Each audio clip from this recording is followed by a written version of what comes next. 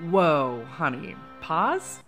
They stole his lungs? And he, survived? Welcome to The Spinal Frontier, a podcast where we speculate as to why Star Trek aliens are the way they are. I'm Kelly, she, her. And I'm Aaron, they, them. And we're back for season 2. Yay! We did it. Welcome back, everyone. New apartments, new setup, new jobs, new us. Yes. Newlyweds. Yes. Anyway, we're done getting married. It's great. So today we thought we'd kind of come back with a bang and talk about communicable diseases. Not like anybody knows anything about that lately. Just a lighthearted subject with no stakes. And no emotional attachment. But really, we've been catching up on a lot of Trek this summer. At the time of recording, we've got some Lower Decks going. Yeah. We're drinking out of our USS Cerritos glasses right now. We are. But we just wanted to talk about just a few, because we realized Star Trek has a lot of diseases. A lot of medical stuff on this show. Oh yeah, there's so many episodes that are just like disease of the week, and the doctor of the show, whether it be the doctor or when they need to have a doctor Crusher episode or Bashir, they really have their moment to shine. Yeah.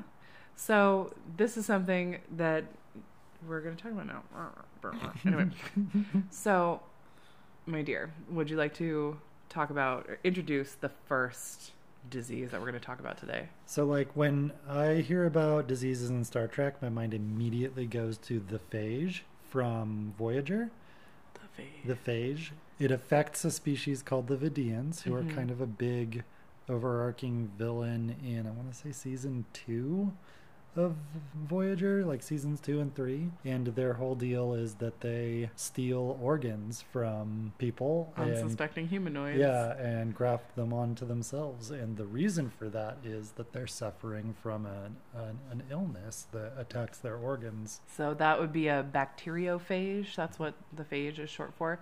So it's a type of virus that reproduces in bacterial cells, and so it'll jump on the bacteria, inject DNA or RNA, depending on the virus, and it'll incubate the virus's genetic material, kill the host bacteria, and then proliferate the bacterial infection throughout the body of the host.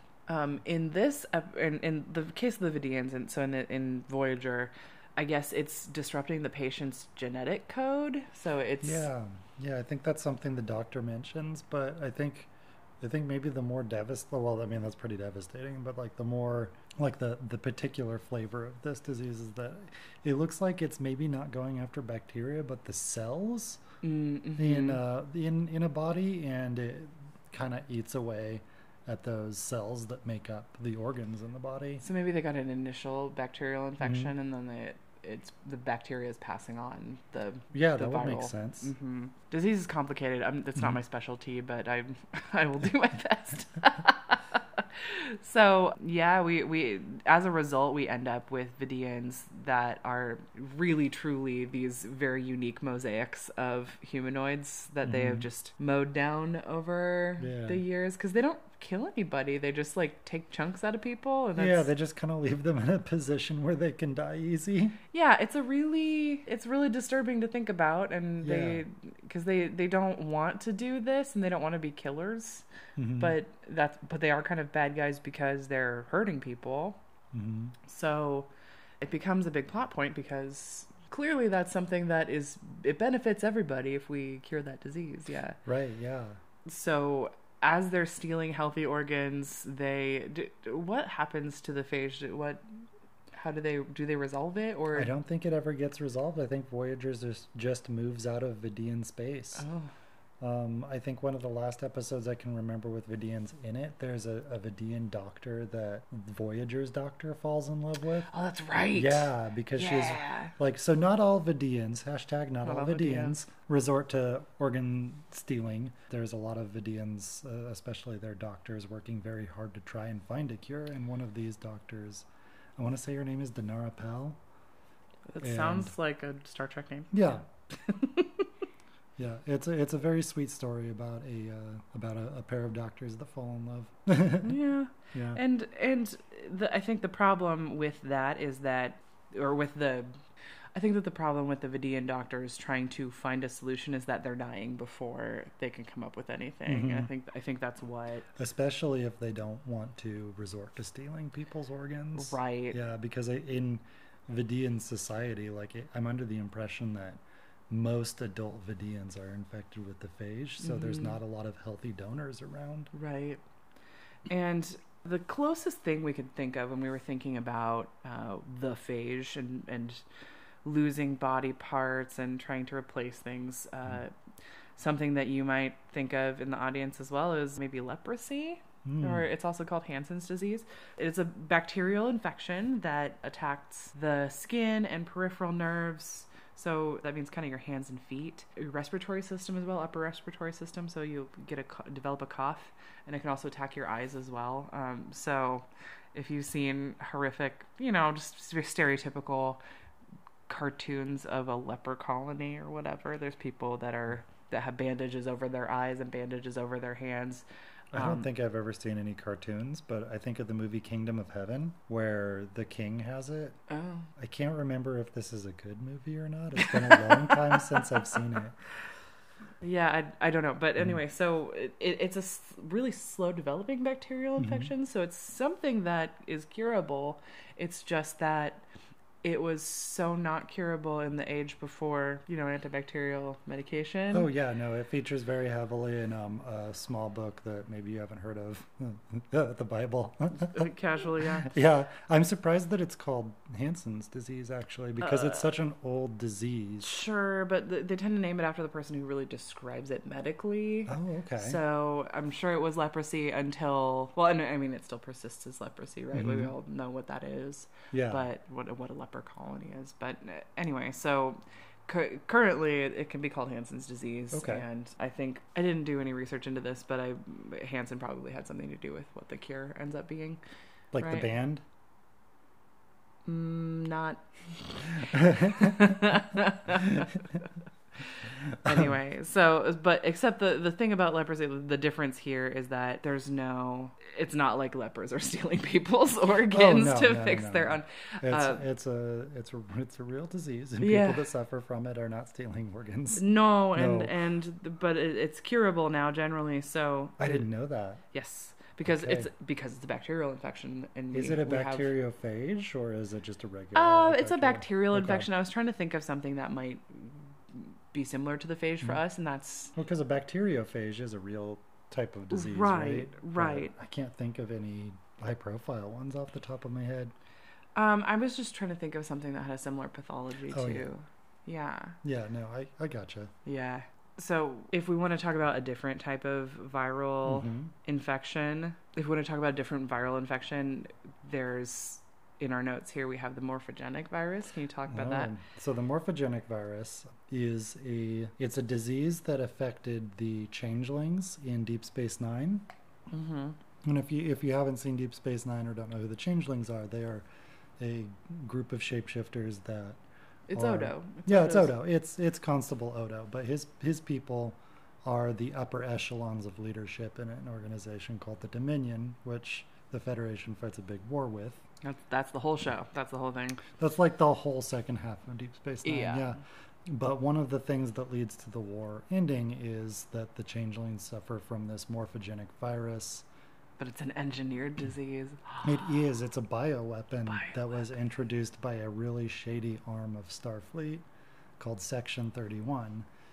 And it's their CIA. But like if the CIA was actually like a very secret organization and most people didn't know it existed.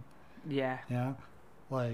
Actually, Section 31 started that way, but then the new shows kind of we all know it's Section 31. Made it more of an official part of Starfleet in a way that is confusing. But well, I mean, it's farther along it's not. It's farther behind in the canon. Maybe they made themselves disappear.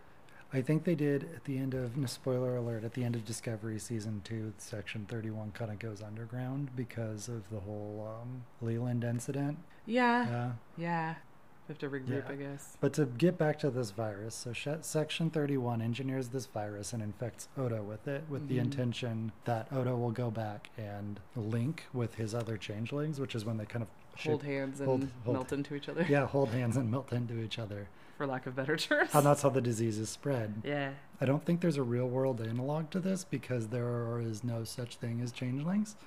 Sure, but when I hear morphogenic virus, a morphogen is something that we think about a lot in development. And ooh, tell me about it. So morphogens are responsible for providing spatial information within cells. Oh. So when we are developing at the very beginning, all our cells are dividing. We kind of are a ball of cells, and then at a certain point, morphogens start distributing themselves through the cells to start making a gradient that says when the cell divides, this half is going to have more of this morphogen, and this half is going to have more of that morphogen, kind of in a gradient from one end to the other, and that makes it so that we have ends and sides. So there's the dorsal end, so the head end, and the tail end, the back end. And as cells divide, they get more or less of these morphogens and start to differentiate between the different cells that line up to become your head, your spine, your skin, your whatever. And the reason why we develop into these highly differentiated organisms as humanoids is because of a morphogen. So I'm thinking what this morphogenic virus is. I know that we don't really know what Deep Space Nine says the morphogenic virus like mechanism is. No, I think you might be onto something. I think I am. It disrupts the changeling's ability to keep their shape. Yes, and so morphogens determine what cell is what, and if it makes all of the changelings' cells confused and they just kind of stay a puddle of goop, or they mismatch and misproduce the shapes that they intend to, then that certainly would disable them quite a bit. So I think what the morphogenic virus is it's infecting the changeling cells so that they can't distribute. And it's not quite what a morphogen is as far as humanoid development is, because the morphogens stay in the cells and are involved with cell division, and changelings are already kind of like a ball of goop that changes shape. Yeah. But I think that's the kind of connection there. Okay. That's what they're talking about. And it makes sense too, because the disease progresses faster the more the changeling is in question is changing shape. Yeah, so the more it's asking to be differentiated, the worse it gets. I'm very pleasantly surprised with like it's not like a 1-1 real mapping, but somebody on the writing team was like paying at least a little bit of attention in a time when you couldn't just Google it. Yeah. That's cool. Yeah. That's cool. I thought they chose the name just because like morph shape changers. Sure, and that's possibly it. And they're like, oh, that's a really cool sounding term for a virus for shapeshifters, but also I can see the mechanism that could actually that's really cool. Be working on. Okay. Or sort of, nice. Hand wavy. Before we move on, let's take a quick ad break, yeah? Yeah, that sounds good. Okay. Leadership, the final frontier. These are the voyages of the Starfleet Leadership Academy. Its ongoing mission to develop leaders through Star Trek, to boldly go where no podcast has gone before. A Star Trek podcast told through the lens of leadership development. Subscribe today. The Starfleet Leadership Academy. All right, we're just going to devote the second half of this episode to Julian Bashir. Such a concerned doctor, concerned with all of these really interesting communicable diseases. Should we start with the blight, the Teplin blight? Yeah, and I think that this segues off of the morphogenic virus quite nicely, because this is also an engineered disease. On the other side of the aisle, the Dominion engineered this virus to release on a planet called Baranus 3, not to be confused with actor Rick Moranis. Oh, that's good. That's what I was thinking of too. So the Dominion engineered this virus to release on this planet because the people there were engaging in political resistance. Sure. It's characterized by like the people suffering from it had these dark like spider-like lesions on their skin, which during the end of the disease cycle, when they were basically on their way to dying, the lesions would turn like bright red. Well, it accelerates when exposed to electromagnetic fields. So all of the stuff that Bashir was trying to do with his Starfleet technology to cure was making it worse. That's right. But he eventually develops a vaccine that can eliminate the disease, prevent people from getting it. Right. There's a baby that's born that's like healthy, right? Yeah. Because like the way this had been is that like people were passing it on to their kids. So babies would be born already infected. And Bashir was trying to treat this woman who was pregnant, and she ends up having her baby, and the baby is free of the disease. So he uses that to develop a vaccine, but the people already suffering from it can't really be cured. Feels like a bit of an allegory for HIV, because the skin lesions and stuff. Oh, yeah? But the thing that struck me about this topic, or this particular disease, is the electromagnetic radiation. Because there's a lot of debate, there's a lot of concern with health issues surrounding being exposed to electromagnetic radiation. So that's kind of the thing that I latched onto. And I found a review paper that was talking about health issues when exposed to communication radio frequency radiation, so our cell phones. Oh, so like you mean the EM radiation that's just inundating everywhere all the time that we keep in our pockets and in our tucked in our bras, etc. You know, like in our hands all the time, particularly close to bits that we don't want to get cancer. Sure. I mean, I'm really glad like people don't seem to be getting like hand cancer, so I don't think it's. When I was a kid, I remember like the fear was brain cancer because you're holding it up to your head. Sure, but nobody thought of your hand, right? The hand that holds the phone and then takes the phone away from you're much more exposed on your hand versus your brain. Sure, I suppose. I've never heard of hand cancer, but I have heard of skin cancer. Sure, but that'd be on the palm of your hand, not on the back. Yeah, so there is some evidence that excessive exposure to radio frequency radiation, so it's usually people that are exposed to power lines more than normal. Oh, yeah. And radio frequencies more than normal. They have increased risk of cancer, male infertility, and neurobehavioral abnormalities. Oh, interesting. But it's really excessive. It's not like what one might experience passively on average. But there's a lot of debate about like the thresholds of that and what we what we expose ourselves to daily and what's a safe limit. So property values beneath telephone lines, like the big ones. I don't know if you've been driving on the freeway and seen those really big honking ones. Oh, my grandma lived under power lines. So yeah, very loud. Those properties are generally cheaper. Like that land is cheaper because of this reason. And as a result, a lot of public institutions like schools are built under power lines. Mine was. Oh, yeah. I don't think mine was, but yeah, I definitely remember growing up around power lines and because the noise, just like that constant hum, is very uncomfortable because you're like, right, it is. That is, oh no, it doesn't seem right. It seems a little dangerous. We're not saying that not to use your cell phone or anything. It's, oh no. It's just an area of research that is interesting. And that again, I was interested in looking up and seeing if there are any human diseases that are made worse by electromagnetic radiation. Not necessarily. There isn't great proof and there isn't a particular example of it. It's just that some people are concerned with general health risks.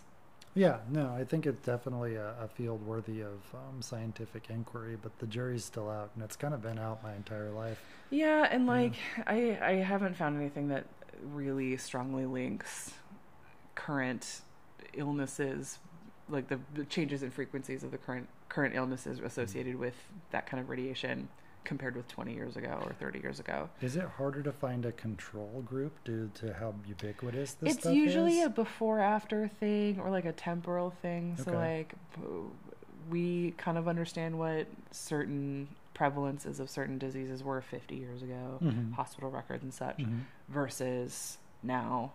And you can kind of make a comparison in the same area, geographical location, demographic group, and see if you can isolate. But it's really hard to tell, right? There's a lot of other environmental things that don't just involve cell phones. But or Or other power lines, etc. Yeah, radio signals, or computers.